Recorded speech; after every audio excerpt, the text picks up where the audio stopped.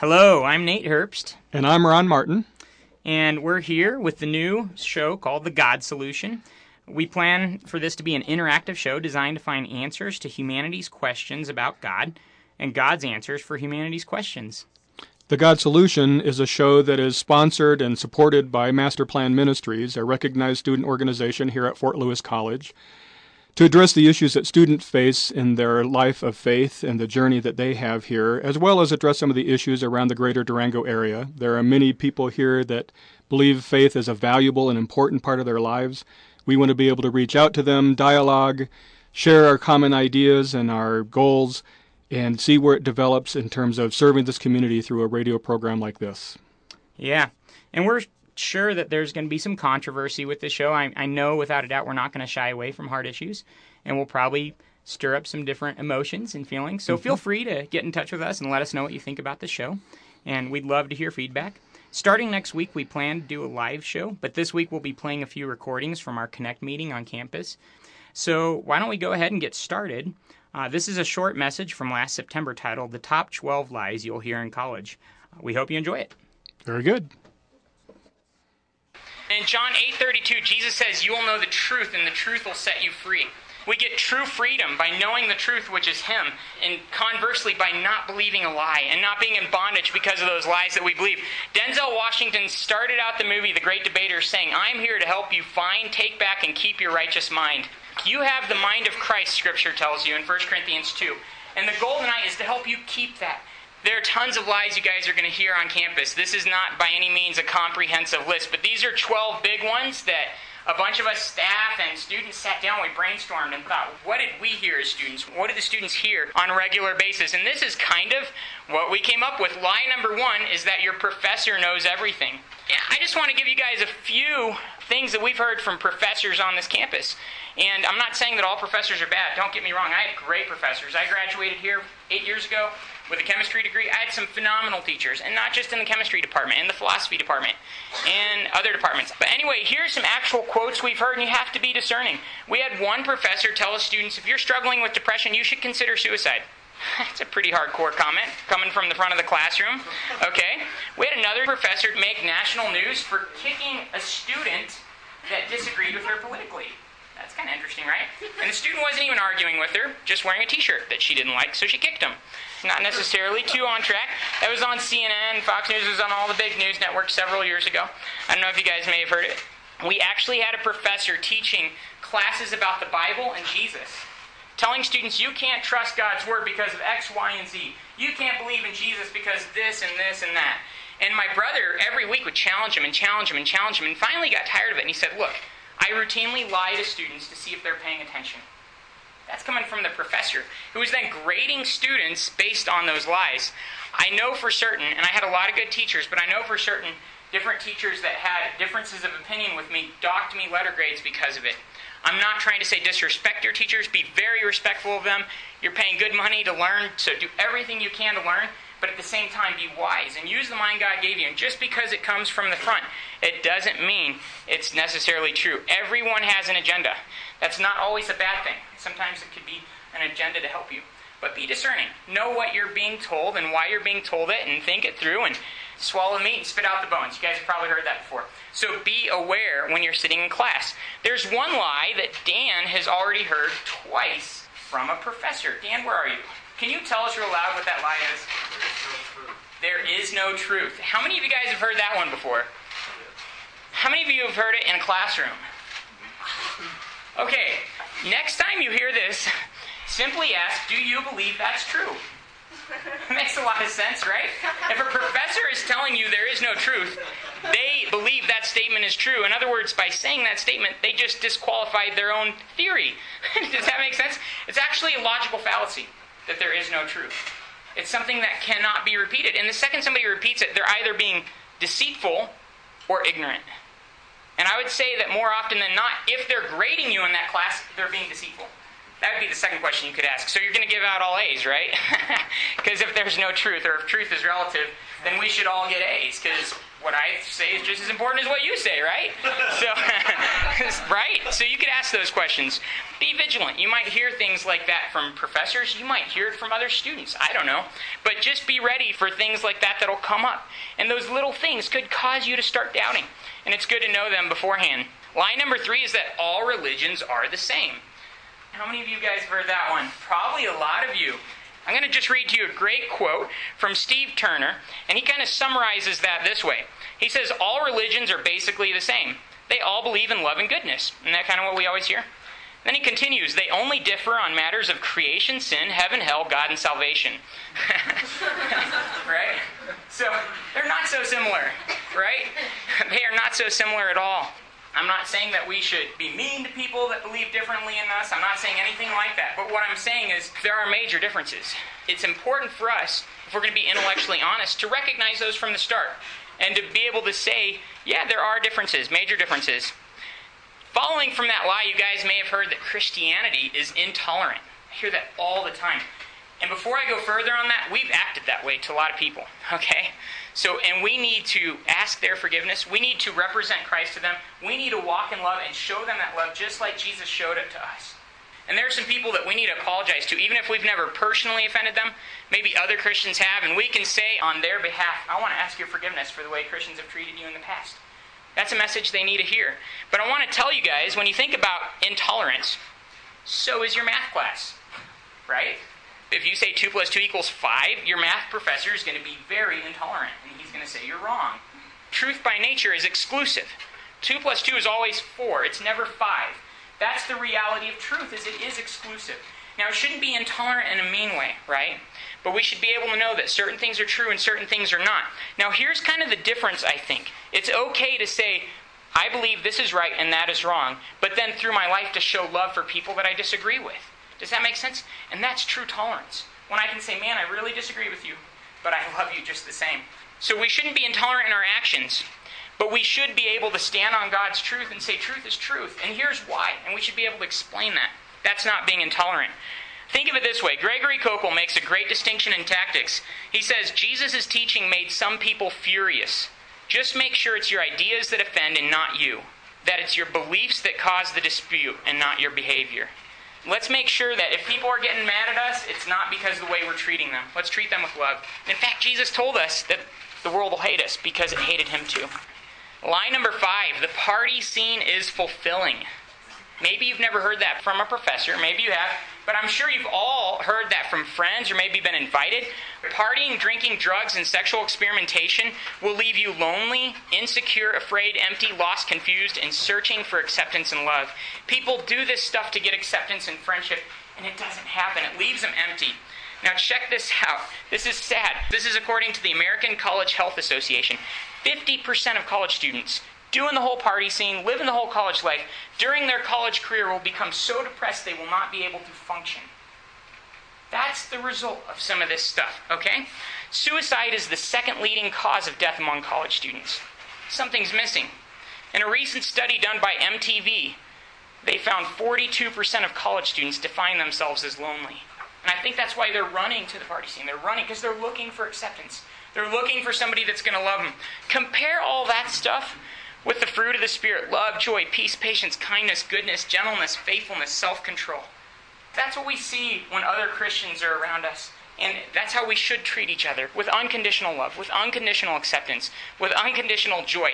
You guys in this room, I love hanging out with you, because this is so much more satisfying than any party scene. Just getting to be with you guys. Okay, here's lie number 6. Porn, hooking up, and sex outside of marriage are satisfying. Howard Hendricks put it this way. He said, we should not be ashamed to discuss what God was not ashamed to create. God made sex to be awesome, guys. And I'm not going to sit up here and lie to you and say, don't talk about it. Shh, be quiet. God made it awesome. And I don't want to tell you not to have sex because it's bad. Well, there are some dangerous things that can happen, I'll share. But the real reason not to have sex before marriage, guys, is because sex after marriage is so awesome. It's so great, and it's not worth sacrificing. It really isn't. Let me just go through a few stats here. Right now, 65 million Americans have incurable STDs. 65 million Americans, okay? Stanford University estimates that 1/4 of all college students have incurable STDs at this young age already. Their entire lives hindered. Their future sex lives already compromised because of something that happened in college. There are broken relationships, broken marriages, and broken families in our society at a level that's never been recognized on this planet because of experimentation with all these different sexual things. That goes to porn too. Porn is not a safe alternative to sex. Guys, it destroys us from the inside out. So I want to encourage you guys, don't wait because of all that, but wait because it's so great afterwards. Sex is really good in marriage. God made it to grow and be progressive and get better and better and better because you're in a committed relationship where you each want to serve each other. There's no performance acceptance. There's no selfishness, but it's serving. And when you have a partner like that committed for life, it is awesome and very fulfilling. Okay, line number 7, I can get my life right with God later. There is a student here that I talk to almost every week about God. And almost every week that student would tell me, Nate, I'm going to do the party scene. I'm going to have my fun now. I believe in God, but I'm not ready to trust Christ. In the future, I'm going to make that decision. But right now, I want to have all my fun. Some of you guys know this guy. He got killed coming back from summer break a couple years ago. I don't know what God was doing in his head as he was driving that car. I don't know what conversation he was having with God. I would be the last person in the world to judge him and say he's not in heaven. In fact, God is so merciful. I am so confident that God got him in that car and said, let's connect, buddy, before that tragic accident occurred. The Bible says today is the day of salvation. I can't just put it off hoping to have all my fun now. In fact, a life with Christ is all my fun now. It's the greatest life possible. All right, here's lie number 8. I don't need fellowship. Have you guys heard that? Sometimes students will say this. They say, I can just connect with God in the mountains. And you know what I say to that? You're right. You can, right? Can't you guys? Can't you connect with God walking in the mountains? In fact, you could ask Russ. It's probably one of the best places, John. It's probably about as good a place to connect with God as you can imagine. And probably all of us would say, man, we have more intimate times with God in the mountains than we do in church. I'm not going to lie. I've had some great times walking and praying and talking with God. But here's the flip side of that coin. I also need you guys. I'm not there on my own. Sometimes there's going to be sin in my life that you guys need to point out. Nate, I didn't like your attitude the other day. And I need somebody to show me that. Sometimes I'm going to need your guys' encouragement. Maybe I'm going through a hard time. And Shelby, you're going to say, Nate, I prayed for you today. Gosh, and that uplifts me. Does that make sense? We all need each other. We can't do it alone. So my challenge to you tonight is commit either here or somewhere. Commit to a place where they're going to love you and accept you and encourage you to grow. We want to do that for each of you. If you don't feel comfortable here, sometimes people are like, I just really don't feel like I can connect there. It saddens me, but you know what? Connect somewhere. Because you're going to grow best in a family that loves you and is going to help you grow. If you're just tuning in, you're listening to The God Solution on KDUR, and we're about to hear the 9th lie out of a presentation titled The Top 12 Lies You'll Hear in College. Thanks for tuning in. Lie number 9 is that science and Christianity don't mix. Have you guys heard that one? I was a chemistry major. I've heard that kind of stuff all the time. Anyway, so here's the first misconception. It's that faith and data don't mix. Faith is over here. Knowledge is over there. Faith is over here. Fact is over there. Everything solid's there. Faith is wishy-washy over here, right? You guys have kind of heard that. You can't have faith without knowledge, and you can't have knowledge without faith. If you take a few years of college, you'll find all knowledge is based on some assumptions. And those assumptions are taken by faith. Every scientific study that's ever been done had fundamental assumptions at its foundation. And every step of faith anybody's ever taken also had some aspects of knowledge. They're not mutually exclusive, but they go hand in hand. I think the more your knowledge grows, the more faith will grow too, especially in God and His Word. And the more your faith grows, I hope the more your knowledge will grow also. Philippians 1:9 says that. It says, I pray that your love would grow more and more in knowledge and depth of insight. That was a prayer for us about our walks with God. They are not mutually exclusive. The other part of that, the second misconception, is that evolution destroys Christianity. I love this topic. We've done debates on all that. I'm not even going to go into all of it, but I'm just going to list 5 points. If evolution occurred, we would see it in the fossil record. We don't. The fossil record is a huge problem for evolution. And there are major evolutionists that quickly admit that. Okay, if it occurred, we'd have a scientifically confirmable method. something that you could reproduce. That's the scientific method. It has to be reproducible. We don't have such a method. If it occurred, it would have to explain how life came from non-life. They can't do that. They can say how some organic molecules came from a possible primordial soup, but those organic molecules are a long shot from actual life. And to get from one to the other, the statistics are unfathomable. If evolution occurred, they would have to explain where design and information came from. You have more design and information in your body, and this universe has even more. And that didn't just happen. When you see these notes, you know it wasn't chance that created them. Something programmed some information into these notes. Where did that information come from? That's a question that has to be answered. And then finally, even if they could answer all those questions, the fundamental question that they're stuck with is, where did matter come from? Because the existence of this stuff in this room right now tonight, it defies the first and second laws of thermodynamics. There had to be a supernatural explanation for the existence of matter. That's actually a direct result of Einstein's theory of special relativity. It's pretty phenomenal stuff. All right, guys, the third misconception is that the Bible itself is scientifically inaccurate. Okay, the Bible's full of science, which there's no way random humans thousands of years ago could have put in there. But beyond that, guys, a lot of the greatest scientists in history have been Christians. Check this out. Radioactive decay, talked about in 2 Peter 3:10. So accurately, it's almost an exact textbook definition. It was discovered by Becquerel, a Christian, in 1896. That's the modern scientist that discovered it. The Bible talked about it in 65 AD, 1,831 years before science caught up. That's pretty phenomenal. The Bible says the earth's foundation is hung on nothing. That's in the book of Job. Copernicus discovered that. He was a Christian, by the way. And he discovered that in 1543, 2,143 years after the Bible stated it. Lavoisier discovered that air has weight, 2,378 years after the Bible said that very thing. In the book of Job also. The second law of thermodynamics that we just talked about, that everything's going towards entropy. That's discussed in the Bible. Isn't that phenomenal? It's in Isaiah 51. As a scientist, that's pretty unbelievable that this major law of science would be discussed in the Bible. And get this, it was discussed 2,378 years before Max Planck discovered it. Max Planck, by the way, was also a Christian. Galileo, the father of astronomy and analytical science, Newton, the pioneer of modern physics, Descartes, the originator of modern mathematics, Pasteur, the founder of microbiology, those are just a few of the Christians that have been pioneers in the scientific world. So I want to encourage you in your faith today. Science does not contradict your faith. But you stand on the shoulders of a lot of Christian thinkers that have led the charge in the scientific world. The Bible is full of science, and it's scientifically accurate. All right, lie number 10. You can't trust the Bible. How many of you have heard, it's been translated so many times, you don't know what was originally said? Every time I hear that, I'm like, okay, and that question's been answered so many times. You can't. No, seriously, that question is completely ignorant, and it's not based in any kind of research. You guys, there are thousands of copies of the original manuscripts. So even if it was translated 58 billion times, you can still go back to the originals and see what was said. It's pretty cool, right? And those originals, by the way, are the most authentic manuscript in the entire ancient world. We don't have any doubts about what was originally written because we have so many thousands of copies so close to the actual sources. It's pretty phenomenal.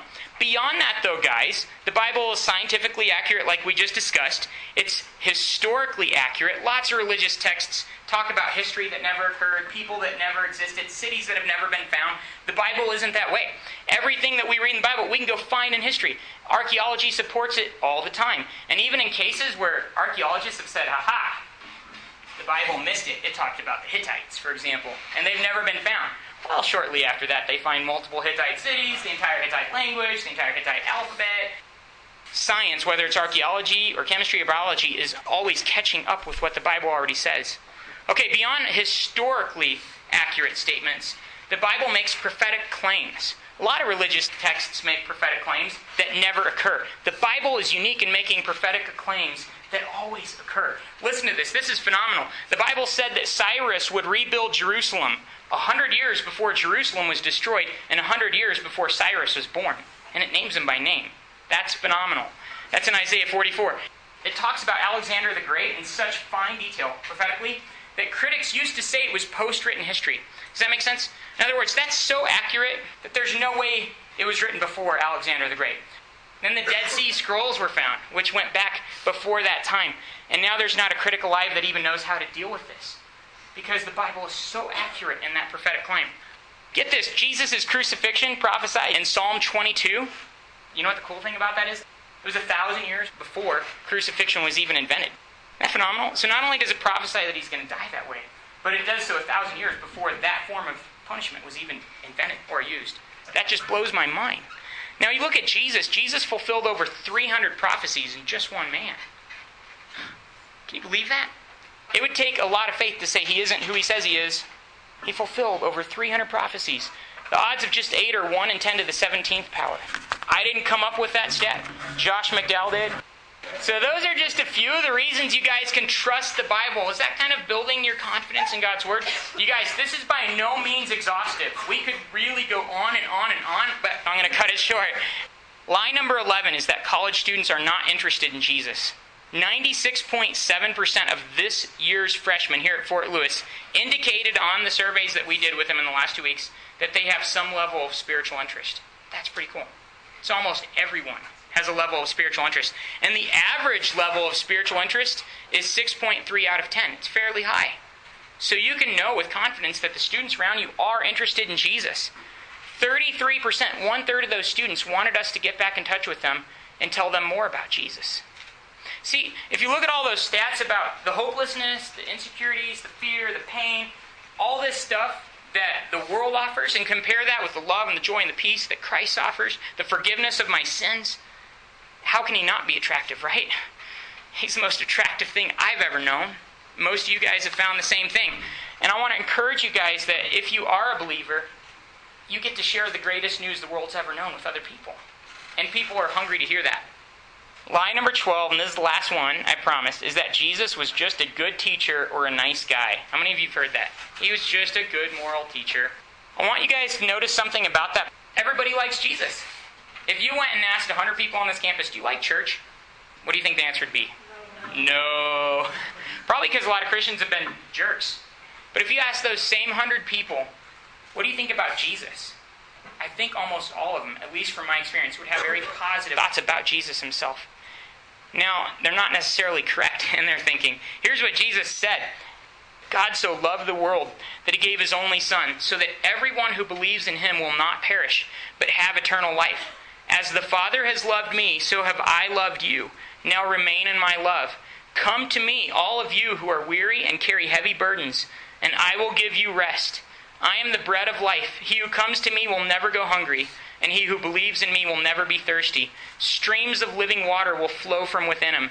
I am the light of the world. If you follow me, you won't be stumbling through the darkness, because you will have the light that leads to life. All who put their trust in me will no longer remain in the darkness. Love the Lord your God with all your heart and with all your soul and with all your mind and with all your strength. Love your neighbor as yourself. Anyone who listens to my teaching and obeys me is wise. Anyone who hears my teaching and ignores it is foolish. If you hold to my teaching, you are really my disciples. Then you will know the truth, and the truth will set you free. If any of you wants to be my follower, you must put aside your selfish ambition, shoulder your cross, and follow me. How do you benefit if you gain the whole world but lose your own soul in the process? Sin is unbelief in me. Everyone who sins is a slave of sin. They will go away to eternal punishment, but the righteous to eternal life.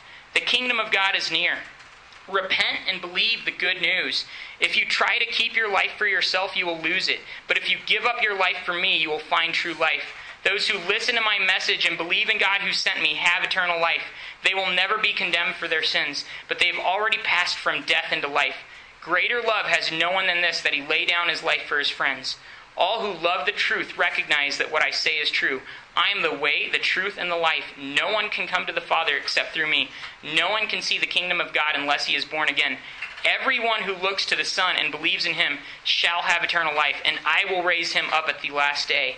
My purpose is to give life in all its fullness. I stand at the door and knock. If you hear me calling and open the door, I will come in, and we will share a meal as friends. I have told you this so that my joy may be in you, and that your joy may be complete, so that in me you may have peace. In this world you will have trouble, but take heart, I have overcome the world. Be sure of this, I am with you always. I will never fail you. I will never forsake you. That's good, huh? That's what Jesus promises us. It's a lot better than anything I'm going to get anywhere else. C.S. Lewis put it this way. He said, either Jesus is a liar, or he's a lunatic, or he's Lord. He can't just be a good teacher. He's one of those three. Because if he claimed that stuff, and he knew he wasn't telling the truth, then he was a liar. And if he claimed that stuff and he wasn't really God, then he was an absolute lunatic.